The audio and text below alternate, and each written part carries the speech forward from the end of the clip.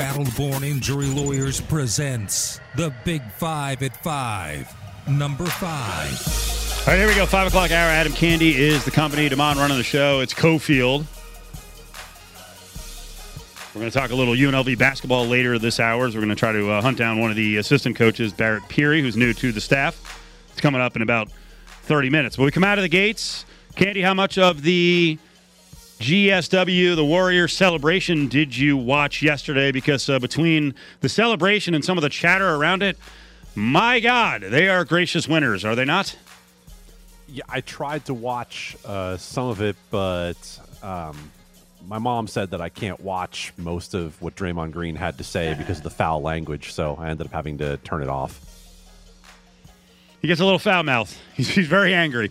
You know, the sad thing is he did make, like, part of his speech was actually very nice about enjoying standing back and watching the guys who were going through, you know, winning a title for the first time, but it all gets just freaking enveloped in all the negativity and telling people to shut up. And then the other angle, I don't know why this is still, I guess it's, has Durant directly fanned the flames on this whole, you know, who was driving the bus when he was there and winning titles?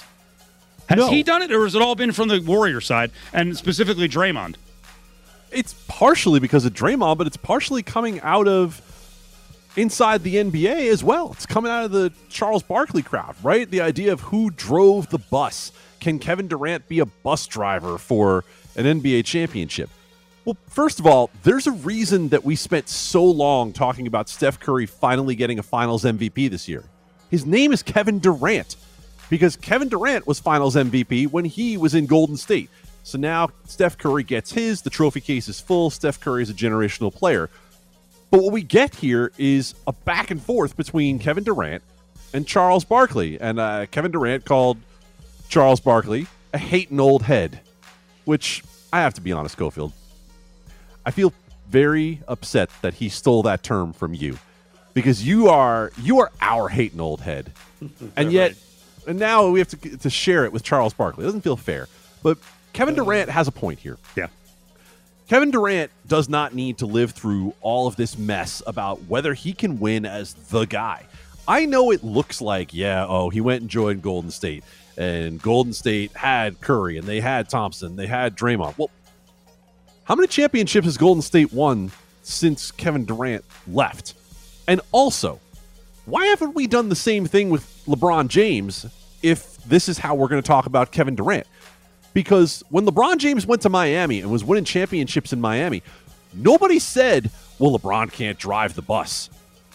I remember Ray Allen hitting some big shots. I remember Chris Bosh hitting some big shots. But I don't remember any of us saying that LeBron James wasn't the bus driver in Miami, that he wasn't the guy. So why did we do it to Kevin Durant? Why are we doing it to him now when he goes to Brooklyn? And what does he get in Brooklyn? What has Kevin Durant had in Brooklyn? He went to Brooklyn with Kyrie Irving. He, like many before him, have bet on Kyrie Irving being able to stay within the realm of human beings on this planet that Kyrie Irving keeps consistently failing to do. And then he bet on James Harden. And, well, you know, James Harden didn't want to deal with Kyrie Irving, and he didn't want to deal with the rest of the mess in Brooklyn. Is that Kevin Durant's fault? No, it's not. So I don't think Charles Barkley is necessarily a hating old head, but I can't stand the fact that we're doing this argument in the first place. Give Kevin Durant his flowers. He was the guy who drove them in the NBA Finals. That's why he was the MVP. I think the only bad thing I'll say about Durant, because you keep asking why are they doing this, because Kevin Durant responds. This is like an internet troll. Barkley doesn't go after people repeatedly if he doesn't get some sort of satisfaction out of it. And the fact that Durant fired back, calling him a hating old head, what is it? I mean, you know, you're giving Barkley what he wants. I think it would die if Kevin Durant just stayed off of social media and didn't respond. Yeah, we can't be the ones saying that, though. Every message can be right, Cofield, but you got to have the right messenger. And the messenger of us, sports radio yokels, who want nothing more than for the players to engage and talk, we can't be the ones to get that message across. Like, in the end, Kevin Durant doing what he's doing, I think is only right. I think the man should be able to speak up and defend himself. Look at who he is. He's one of the 5 best players of his generation. Stop. I'll give a little advice. Stop punching down at Barkley, who was one of the game's all-time ring chasers. That's the great thing about this. Barkley did the same thing. He gave up on Philly, went to Phoenix with a more loaded team, and then joined Houston where they had a bunch of stars who had been there. He did the same thing so many people do, and Kevin Durant, for his career, is a better player than Charles Barkley. Stop punching down. Number 4. Wait, do we have contract information on Pete DeBoer in Dallas? I thought this was like a upper body, lower body, no contract information thing in the NHL. How is there info out there on DeBoer? Adam Hill, you're fired. You're fired. You can no longer come on the show because apparently it's possible to get contract information on these guys. Pierre LeBrun is reporting. It's all Adam's fault. Adam's fault. There were like 50 of us at the press conference with McCrimmon and Cassidy, and we simply took the answer, I'm not going to really get into the deal. And Bill Foley said the same thing. He's like, it's a long deal. Yeah, it's substantial. Like, what's the deal? No. Arash Jr., man about town, man who covers every sport, has to be the guy who gets the information for us. No, that hurts. So the information out there from Pierre LeBrun is that Pete DeBoer is going to get about $4.25 million over the course of 4 years from the Dallas Stars, which I think, frankly, is a pretty good deal for Pete DeBoer. So, Cofield, I'll throw it back at you. You got that answer on Bruce Cassidy from Bruce Cassidy and Bill Foley. Do you think Pete DeBoer got more than Bruce Cassidy? Because I don't imagine Bill Foley getting outpaid by anybody when he wants something. So you think Cassidy, again, when you stated the deal, you're saying he got 4.25 per year, right? That is accurate. Okay. I just want to make sure the audience didn't think it was 4.25 over 4 year. 4-year deal worth 4.8 per season. Dude, I have no idea how this works.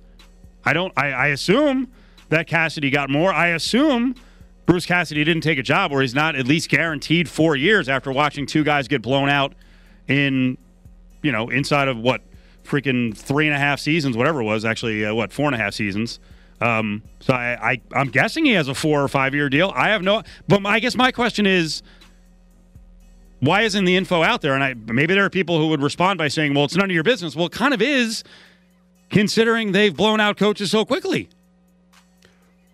But it isn't, because Bill Foley bought a team in a salary cap league where we have to know how much the players make, right? That's all out there. We know how much every player makes. We know how long every contract is, because it all has to fit into a puzzle that we understand of the salary constraints. But the one thing we've expected out of Bill Foley from the jump is that because he had a salary cap on players, he was going to pull out that giant wad of hundreds on everybody else and everything else, whether it was City National, whether it was facilities, and definitely when it comes to coaching staff. So I hope we don't find out later that Bruce Cassidy's making less than Pete DeBoer, but I gotta tell you, I don't think we will. Number 3. Top 3 stories on this Tuesday. Big 5 at 5, brought to you by Battleborn Injury Lawyers. Give them a call, 570-9000, for legal advice, any help you need from Battleborn Injury Lawyers, 570-9000, for Matt Hoffman and Justin Watkins. All right, news in on the legal front. Attorney Tony Busby says 20 of the 24 lawsuits filed against Deshaun Watson have been settled. That means there's 4 remaining. So I would assume this would help Watson's cause, and he'll serve, a 1 or 2 game suspension. NFL will hand down a light penalty, and we get to move on. Good news for the Browns. Lee Corso mode, not so fast, my friend. Former Packers GM and Twitter savant Andrew Brandt out there today saying that his read on this is that the settlement's not going to make any difference, that the NFL is still going to come down hard on Deshaun Watson, because if all we need is some of the reporting that's been out there from Jenny Vrentas and others about just how lewd the conduct was from Deshaun Watson, in the words of the massage therapists, that there might have been more than 60 women who were involved in this overall, just that it was couple dozen who were willing to step forward and put their names on the lawsuit. He expects that it's still going to be significant discipline. And let's be honest here, no matter how these lawsuits were ever going to work out, the Cleveland Browns told us everything we needed to know when they structured that craven deal that they gave him where he was only going to make $1 million in the first year. They expect he's going to get suspended for most of the year. We should too, no matter whether he settles or not. What number of games for a suspension will create outrage? Less than a full season? I Really? can't imagine how less than a full season. How are we going to look? How are we going to look at anything Deshaun Watson did and feel comfortable when we have Deflategate as a precedent? Right? Tom Brady got 4 games for squeezing the air out of footballs. And so what's going to feel good to everybody about Deshaun Watson? Deshaun Watson's case is one of the worst we've seen in the NFL in terms of not only how many people were involved, but what level of people were involved. How much time did the Houston Texans spend potentially enabling Deshaun Watson throughout this situation? This one runs deep. This one went on for a long time. And in the climate we are now, where the NFL has rightfully been dragged repeatedly for going too light on personal conduct, I can't imagine how Goodell is going to get away with less than a full season without catching a lot of crap. 8-game suspension for Deshaun Watson, $25 million fine for the Texans. Does that sound realistic to me? Yeah. I mean, that's where I'm expecting this to come in. The $25 million that's not going to happen. There's no freaking way. No, but the 8-game suspension is absolutely where I expect this to land. Okay. I saw some people reacting to settling 20 of the 24, and I think for them, settling means an admission of guilt, and that's why they want him suspended for the entire year. Well, legally, it's not an admission of guilt, I tell you from my vast experience as an attorney. But what we do know is this. Deshaun Watson himself, at the beginning of this, when he was asked, are you going to settle these cases? Deshaun Watson said no, that he wasn't going to settle because he was going to prove his innocence. So we don't have to meet a legal standard. We can meet Deshaun Watson's own standard, that he's the one who chose to settle these. So if he chose to settle them, why? If he was innocent, why did he choose to settle 20 of the 24 cases? I think you're leaving one other important factor out of his decision to settle, and that is the NFL, I believe, behind the scenes, with no proof, of course, just guessing that the NFL told him, settle this, and this is what you'll get. And they tried to settle as many as possible. Now, the problem is, for the NFL, there's 4 still looming, so if they hand down an 8-game suspension, if these next 4 turn out to go the long haul and they're absolutely horrific, then the NFL is going to look like they did in so many previous cases where they gave a light slap on the wrist to someone. Well, Number 2. You can finish up, Candy. Sorry about that. no, I actually thought you were waiting for me on to keep talking because you love the sound of my voice. But let's go to number 2. Yes. Gronk's retiring, we think. We're seeing all these former football players now get deals with TV, led by $37.5 million a year for Tom Brady. Would you spend big money if you were a TV executive on Gronk? Will he be good? I wouldn't put Gronk in the booth on games, but Gronk as a studio guy, yeah, I'm spending on that. When they have all these hours of content to fill in pregame shows, could there be a better guy to put out there than Gronk? Right? Like, he's got the football credibility. He's the best tight end we've ever seen. And he also has the TV chops to go out there and be the clown, right? He knows how to be the clown. It's perfect. It's exactly what TV executives want. Can Fox have Terry Bradshaw and Gronk as co-clowns? No, but CBS sure as hell could add him into their boy. boring mix. Who do they get rid of? I don't want anyone to get fired, but wait, say it again. Anyone? No, I'll be kind to Nate Burleson. I enjoy Nate Burleson sometimes, but man, oh man, and I hate to say this as a Giants fan, if we were to put Phil Simms out to pasture, I don't think we would be losing a whole lot there. And I know they'll never do this, but I personally don't gain a lot from the Boomer Esiason experience. But if you get rid of Phil Simms, who's going to really know football on that panel? That's a great point. I hadn't really considered that the analytics crowd would be up in arms if we lost Phil Simms, advocate number 1 for the data. One more question about TV people. Fitzy. Apparently, former Ivy Leaguers are very popular these days. It looks like Jason Garrett is going to join the NBC crew, the former Dallas Cowboys coach. Fitzy is going to jump on the Amazon crew, which to this point, it looks like it's Tony Gonzalez, Richard Sherman, Carissa Thompson as the lead, maybe Beast Mode in there. Will Fitzy be good as Amazon really tries to go rogue and get some crazy characters? Okay, just stop everything else you said. Stop at Marshawn Lynch. That's it. Like, here's what I want the pregame show to be. A single camera on Marshawn Lynch to talk about whatever he wants for the hour leading up to the show. That is television I would watch. That is appointment viewing. You would get me to tune into the pregame show if we did that. And no, I'm not saying something like over-the-top hyperbole, haha. No, I will watch an hour of Marshawn Lynch leading up to the game. So, look, Gronk will be a great get. Let me ask you another question. It goes back to that, Cofield. What about the personality of Jason Garrett has ever suggested to you that he's going to be a fit on television? I don't. What? I don't. Did they look at Drew Brees and say, I don't know, not stiff enough, and then go for Jason Garrett? I don't want to write people off before they actually get a chance to blossom on TV. I feel like we never got to really see the real Jason Garrett. Jerry Jones is a very domineering figure. He's a very big presence.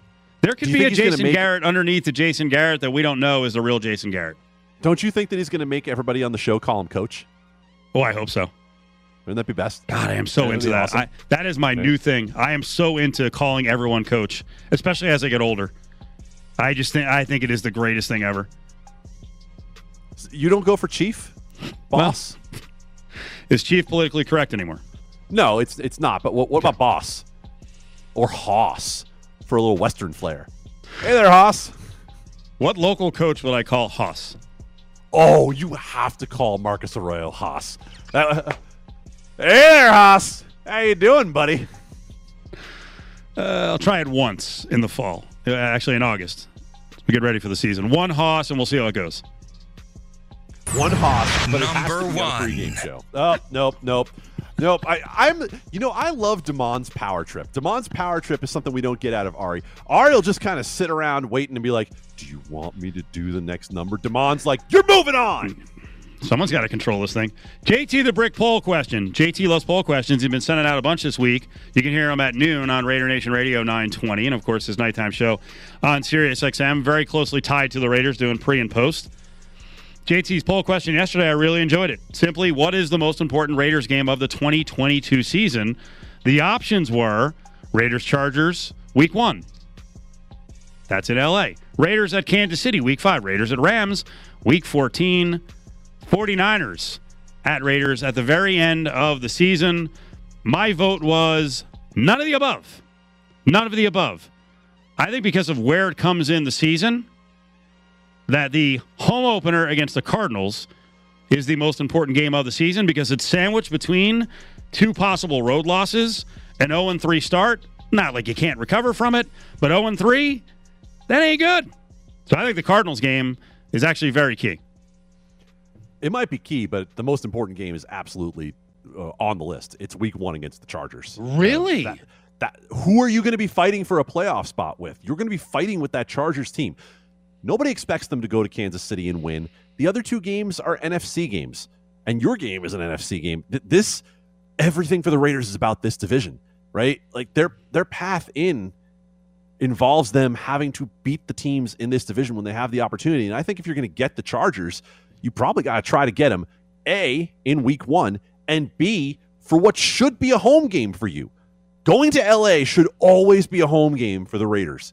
And I don't care how excited people are about the Chargers in L.A., the Rams just won the Super Bowl. So the Chargers are not going to have the L.A. people behind them. They're still number 3 in L.A. behind the Raiders first and then the Rams. So you've got to go and pick off that game in Week 1 because you're going to be looking back in Week 17 when you're battling for the division saying, oh, damn, we should have gotten the Chargers.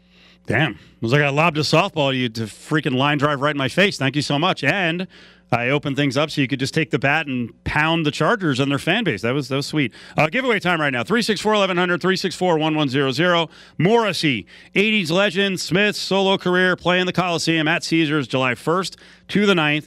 You can grab your tickets at Ticketmaster.com. We've got a pair right now for Viva Mas Vegas, 364-1100. Caller 7 to see Morrissey at the start of July right here in Vegas at Caesars. I don't know. What y'all want me to tell you? That we better than everybody? Top of the backboard, which is in bounds, and Draymond Green pushing.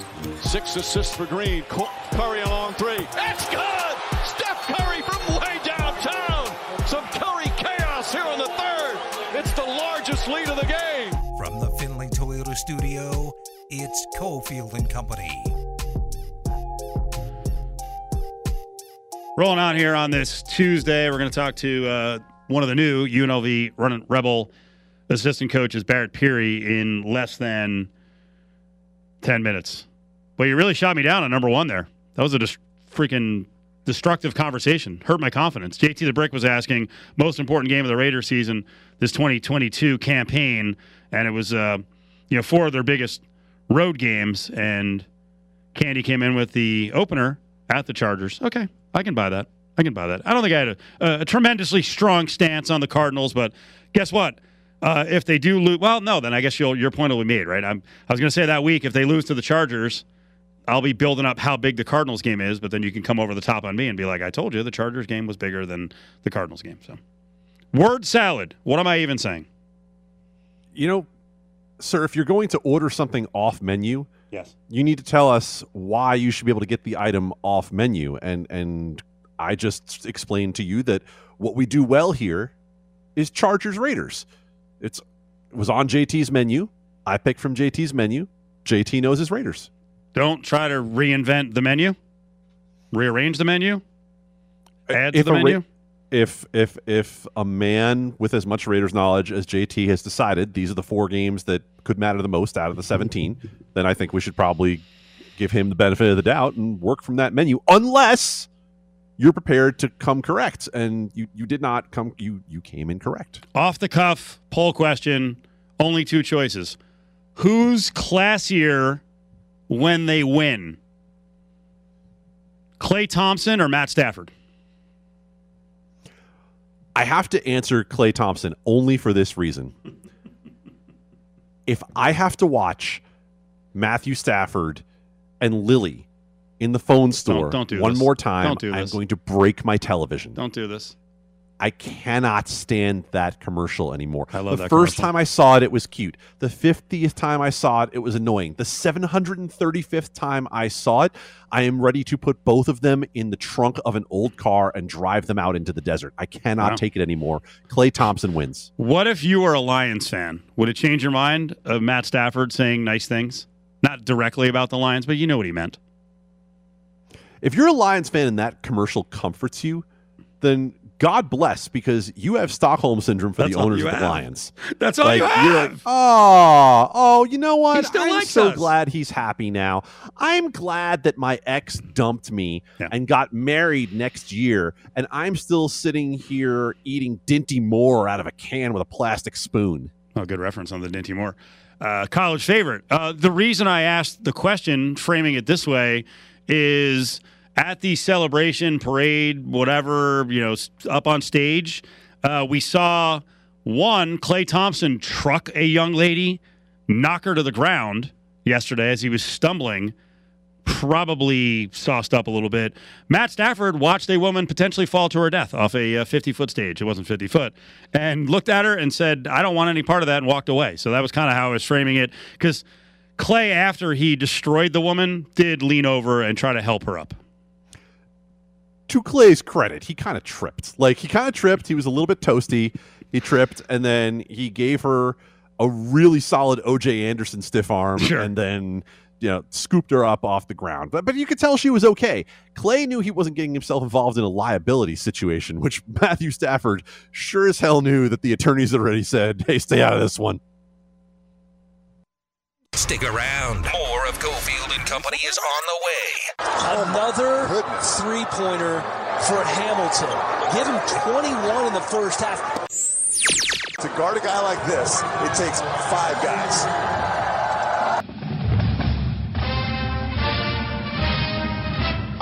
Yeah, that night did. That was one of the best games of the season for UNLV and Bryce Hamilton.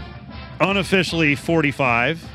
They changed it to 42. I don't know what happened, but at CSU, they couldn't find an answer. That was courtesy of CBS Sports Network. Let's talk a little Rebel basketball. The offseason never really ends, as the portal's always churning now, and the Rebels do have an international trip planned, and the season's closer than you think. And Barrett Peary is one of the new assistant coaches on the staff, and he joins Steve and Adam here on Cofield and Company. Coach, how are you? Hi, guys. Thanks for having me. Are you in town, or are you traveling about? I'm in town right now. It is recruiting season, off and on, depending on the day, but I'm in town right now, yeah. When you say recruiting season, is it recruiting for this roster or for the future, or a little of both? A little of both. I think we're looking more future right now. We're getting pretty close to being done with this roster, and I think you'll probably hear some news sooner than later that we might get one more guy here in the near future, and then I think our roster will be pretty set. But there's a lot of events going on right now for the future. We were out and about last weekend, and then there's another open period this weekend where we can be out. So seeing a lot of young guys. Could you ever imagine, after all your time in college basketball, that we're at almost the beginning of July, and you're still looking around for players and opportunities? It's pretty crazy what the portal has done. No, I could have never imagined it. Last year at this time, even in late June and July 1st was looming, and I was at Texas Tech. I don't think any of us really believed that the whole NIL thing was going to happen, and the portal thing, we were still just kind of going, really, what happened? Never mind the fact we were recovering from the fact that they gave all the kids an extra year with COVID. So, like you guys, everybody's still trying to figure out, now, how many years does he have left with the COVID year and different things like that. But never imagined anything like this. So often we get in conversations with people, that, want it to be like the old days and have guys sitting on rosters for 3 or 4 or 5 years, and that's just going to be few and far between. It doesn't matter where you are. So where are you on this? Do you freaking hate it? Are you adjusted to it? You kind of embrace it now? I'm adjusted. I'm embracing, but I'm more of a traditionalist. I would love to have it more like the old days where you see guys come and grow in a program and, maybe redshirt and come off the bench and then become starters and grow and get better and better within a program, and people fall in love with a player and see him play for 3 or 4 or 5 years. Like I said just a second ago, I think those days are kind of gone, and I don't know how we'll ever recapture them. I think that coaches would like it to be more like that, but, like you said when we started the show, constantly recruiting. It doesn't matter whether it's for the future or for the now. There's always something to be doing with recruiting because of how it's set up. So how does that change who you target, whether it's in the portal or whether it's recruiting traditionally out of high school? Because I would imagine in the past you could probably look at a guy and say, hey, you know what, year 1, maybe year 2, we're going to have to work with him a little bit, kind of bring him along, get him ready for, by the time maybe he's a junior, he's really ready to pop. Like it seems like the option to do that just isn't there anymore. It is not there. You painted a pretty good picture right there of what that conversation looks like. And then at the end of that, when you finish that last sentence, you add one more sentence and say, and if he doesn't play for the first year or 2, he's leaving anyway. So I think it's really hard to say, hey, let's get him here. Let's get him stronger. Let's get him bigger. Let's let him sit on the bench. Let's redshirt him. Shoot, 9 times out of 10, guys are just leaving, going somewhere new. And so I think you have to think outside the box. I think you have to think, constantly recruiting and touching guys that maybe you can't get now, but you might get in a year or 2 because it didn't work out at the other school, and so it's constant all the time. Talking to UNLV basketball, Cofield and Company, Barrett Peary, one of the new assistants, is on with us. We could do this part of the conversation for probably 20 minutes or so, but I think we need to be succinct. I want you to talk about your journey to get here to Vegas. You've coached at a lot of spots. I have. It's interesting. I remember when I started coaching, 26, 27 years ago, I used, when teams used to send out when everything was paper, and not digital, people would send out their what do you call it? What was the roster book called? The media guide. They would send out their media guide, and you'd thumb through it and see these coaches that had been at several places. And I would literally look at it, as a young, brand new coach at 23, 24 years old, and be like, man, I wonder what's wrong with that guy. Yeah. And so now I'm that guy. What's wrong with that guy? No, we've had some great opportunities and great spots and great experiences at a lot of places, and we've been some really neat places as a head coach and as an assistant coach, and gotten to work at some really high levels with great people and met so many great people. So we're thankful for our experiences. Even coming here, this was kind of unexpected. Things were really good at Texas Tech. We had a fantastic year, but I'm more of a West Coast guy, and this is more my wheelhouse. And so when I had this opportunity to talk to Kevin, and then his father got involved with it, we go back a ways, and an opportunity to get back on the West Coast. And I grew up in Payson, Utah, straight up I-15 from here, and UNLV for me was still a great target spot, a place that I would always love to be, very comfortable with it. And our brand is still UNLV. Our brand is still a great brand. And so I really believe that what Kevin has going on here and what we can become and where we're at in 2022 with what we talked about earlier with transferring and guys going to second and third spots, I think UNLV is a great destination place for all those things. You were at Utah going back, about 14 years. When you look around the conference, your familiarity with the Mountain West Conference now, how much has it changed? Sure. Well, there's some different teams, but the old standbys, the pillars of the league are still here, and so it'll be fun to get back to go to those places like San Diego State and New Mexico and Wyoming and Colorado State. And obviously, all those teams have done a great job over the years and had good seasons even recently, so it'll be fun. So I've asked everyone who's on the staff this question, including Coach Kruger, and we're talking to Barrett Peary, one of the new assistants for UNLV. You mentioned the pillars. So San Diego State has been a pillar of the conference now, since Fisher was there, now on to the new regime. And the team is built the same way every year. It's mostly about defense. It's going to be pretty rough and tumble. They're going to have a rim protector. How careful do you have to be when you build a program to beat San Diego State? They're not building it the same exact way San Diego State does, because I thought last year the conference was excellent, but, man, it was a really rough and tumble conference. Yeah, and I think you'll see us be pretty rough and tumble. I think Kevin, after year one, has made some decisions about how he thinks he wants it to look and how he wants us to play. And, I think as you look at our roster and maybe see another piece or two, I think you're going to see big, strong, medium-sized guys that are very switchable, interchangeable parts that have great experience. And I think you'll see us be even a more rough and tumble team, and a team that is very defensive-oriented and try to smack you in the mouth and then go down and score at the other end. So what do you say to people when they look at the team? I mean, we played some Bryce Hamilton cuts coming back there, and the guy averaged 23.5 points a game in conference. He was freaking awesome. When people look at the roster and they're like, hey, where's the scoring coming from? I think that the scoring will happen. Bryce was a great blessing and really a good piece to UNLV for a long time, and I think we'll miss him. But as you guys know, I think you get caught watching a guy like Bryce a lot, so I think you'll see a little bit more balance. I think the talent that's been brought in this spring, Harkless from Oklahoma, Parquet from Colorado, Luis from Ole Miss, Cottrell from West Virginia, all these guys, I think everybody has great experience, never mind the guys that are here. We got guys like Vic and Keyshawn and Jordan. I think you're going to see a really nice blend of guys that have a lot of experience and understand how to play, but also fit what we want to do at the defensive end. And I think you're going to see Kevin a lot more comfortable in his own skin as he's allowed to build the roster exactly how he wants it. For you and your coaching resume, your experience, what is more helpful now? Prior experience as a head coach at Portland State or being a JUCO head coach? It's funny. The JUCO part of it is really beneficial because you have to be comfortable with the fact that you might only coach a guy a year or two. Yeah. And that's what junior college is all about. But at the same time, my head coaching experience at Portland State at the Division I level was great for me and really helped me. I think what I can bring to Kevin is just a simple fact that my experience will be good, but also understanding what he goes through on a day-to-day basis as a head coach and how he feels and what's going on in his brain that you don't really understand when you're an assistant and have never been a head coach.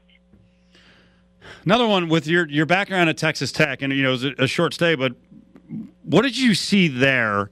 I want you to tell the Vegas audience, what Texas Tech has done, the last, 5-6 years to kind of, I'm going to put it strongly, rise from the ashes. But, I mean, the level they've reached now is pretty incredible from where, Beard and Adam started. So what works so well there that can actually apply to Vegas? Because we had Beard for like 2 weeks, so we would have loved to have that whole experience. But what works so well there that could be applied to UNLV?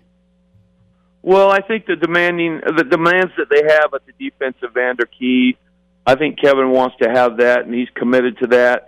I think, when we were talking about building our roster and some similarities to Texas Tech, I think that's what we've done here, getting those medium-sized guys that are very switchable, interchangeable parts, guys that can guard 1 through 5, and you be able to having an opportunity and having the ability to be flexible at the defensive end and not be stuck on islands with guys that can't do what you want to do. I think that Kevin's probably most excited about that, just the fact that he's got pieces that he feels like he can really use at that defensive end to create offensive opportunities, and I think we've built the roster that way and are going to continue to do that.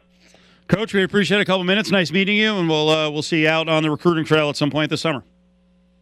Anytime. Appreciate you.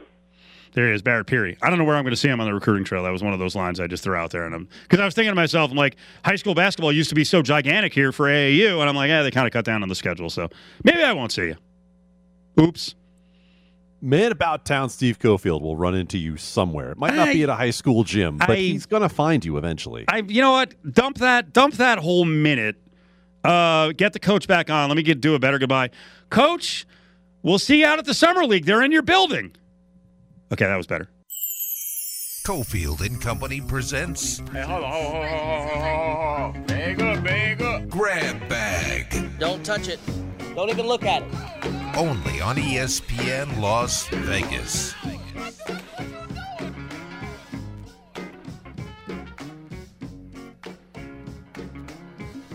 All right, Candy, following up on what the UNLV assistant Barrett Peary was saying about offense, what do you think? I know this has been a hot topic on the morning show where it's always very positive when it comes to UNLV sports. It is a legit concern looking at the roster, who is going to step up and become the scorer, especially with Donovan Williams going to the draft. And by the way, Donovan Williams, oh boy, I saw him ranked on a couple of big boards, 99th and 73rd. So I hope he jumps higher than that and actually gets drafted. My take on UNLV and the scoring is that there is a little bit of how you always look at fantasy baseball and like someone's going to hit cleanup for the Pirates and they're probably going to get some RBIs, right? Because eventually someone hits the ball. Someone's got to shoot it and someone's going to score. But I don't think you look at this team as they're currently constructed and say that they have the obvious answer where it's like, oh, this guy's a highly efficient scorer who just needs a little more opportunity. They're hoping it's going to be Harkless, and great. I hope it is too. But I don't think that you look at it the same way you have for the last couple of years where it's like, what Bryce Hamilton's talent was. It was just a matter of could he become a more efficient scorer? Right. Now, the flip side of that is, as the assistant coach Barrett Peary was saying, I think just the way Kevin Kruger wants to build his roster, and I hope everyone understood what I was suggesting there, right? That when you go against a school like San Diego State, like you want to beat San Diego State, and the way to do that is to get freaking big and strong and interchangeable and be able to scrap with them. So I think they've done a good job evening up things on that front. Now, the problem is you've got a league with top teams that not only can defend, but they also do have scorers. And while Matt Bradley's not the most efficient scorer for San Diego State, they added the little point guard, Trammell, from Seattle out of Northern California. He can score a little bit. They've got scoring, and it'll be interesting to see who steps up. But I can only imagine how frustrating it was for the staff last year when, as the season went along, you couldn't have your bigs couldn't stay healthy. And they had the 7-footer Hampshire where I think they were going to play, who knows, even if it was like 8 or 10 minutes a game at 7 feet tall, they lost him. It just would have been another weapon out there. There were so many games where they were undersized. Like one of the games I remember, the game at Boise, I'm just like, they're just too freaking small. They're just getting knocked around by these guys. Well, two things. One, you know as well as anybody following the team every game, the Donovan Williams injury during conference season was really maybe the turning point of the season for UNLV. If you could have had him healthy all the way through and had two real scorers at their peak going into the Mountain West tournament, who knows what happens. But to the point that Coach Barrett Peary just brought up, he said, well, we're going to be a little more rough and tumble. And what I like about that thought is zig when everyone else zags. It's not necessarily the same as what everyone is doing. Yeah, it's what we've seen San Diego State do, but that's not the AAU game, right? Like, that's not what we see out there. We don't see teams that are trying to play fullback basketball. But maybe UNLV needs to be able to go out there and win some 59, 57 kind of games in order to compete in the Mountain West, because they don't have that scoring firepower. And they should be able to get downhill. And they should be able to fill lanes on the break, because they do have a lot of dudes who are between 6'3" and 6'7" who are athletic. So I think it'll be exciting to see. And now I'm really curious. Peary was just saying they'll have hopefully an announcement in the next couple of weeks of maybe one more addition. I don't know if that'll be a portal player. I'm not sure. I thought your part of the conversation was also fascinating, because if I'm running a basketball program now, like I see the kids tweet out, and people who really follow high school recruiting, like I see all the tweets about who UNLV is offering, right? And they're really busting their hump in Southern California. They're still really big on recruiting in Texas. Like I don't know how excited to get about it, because I'm not really sure right now how the hell you build a program. Because you guys got into the part of the conversation where you're like, you bring a kid in, like they got this kid, Keyshawn Hall, who, we'll see what he looks like up close, 6'7", 235. And that's the kind of guy you're like, okay, give him a couple of years. Like, there's no couple of years anymore with freshmen. Like, everyone's freaking out. Everyone wants to play right away, and no one's got patience. Because they have options, right? They know they can go somewhere else and find playing time. I mean, look at the David Jenkins situation that UNLV went through. That is crazy. Right? Yep. The guy just keeps showing up other places because everyone looks at a season 3 years ago when he scored 20 a game for South Dakota State, when we haven't seen that David Jenkins for a while. So, but because of the way the rosters are set up now, you're going to take a chance on a guy who you've seen perform, because it's instant. If he hits it, it's instant. Yeah. You can't go out and recruit a kid with maybe some slow feet who's 6'7", but you think he's a good project. That doesn't happen anymore. Bryce Hamilton doesn't stay at UNLV as long as Bryce Hamilton stayed at UNLV if the transfer portal was what it was sooner. Yeah. You saw where Jenkins landed, right, for his last year? I did, yeah. The Big Ten's going to be an interesting landing spot. Purdue. Yep. So he's gone from South Dakota State to UNLV to Utah. And don't get me wrong in this, because I like David Jenkins. I think he's going to have some kind of pro career somewhere. I actually think he's going to be a broadcaster or somewhere in the media. He's a really nice kid, so I'm not trying to crush him here. But as the year went along at Utah in the Pac-12, because that was an upgrade, he didn't play because his shooting wasn't consistent, and he has a tough time defending at 6 foot tall, all the big guards, and now he's going to the Big Ten, which maybe he'll be a shooting specialist and be a guy who comes off the bench and is a stud and shoots 45% and averages 9 points a game, and I'll be crying in my beer when my school plays, Purdue twice and he scores 52 points against them. But that's where we are now, where coaches look around and they're like, all right, does the person have a usable skill or two? So we got him for a year. Okay, let's bring him in. It's I know we keep going on about this, but it is an amazing time, and there's so much more of a challenge on coaches now to try to build a roster year to year that works. Well, they're not coaches as much. They're general managers, right? They're GMs now. This is like a GM looking at a roster and saying, can I bring in a guy on a 1 year or 2 year contract who fills out what we need? Because you're not going to have time to do the skill development thing. Yeah, maybe you can look at a guy and be like, God, you know what? I see a little hitch in his shot. I think we could probably fix that. That's why the guy was shooting 35% last year. That's the sort of thing you might be able to do. But you can't look at a guy and say, oh, yeah, we got time to bring him along. Candy, great job today. Damon, thanks for running the show. Steve Cofield, we're out of here. Aces basketball is on the way in just a little bit.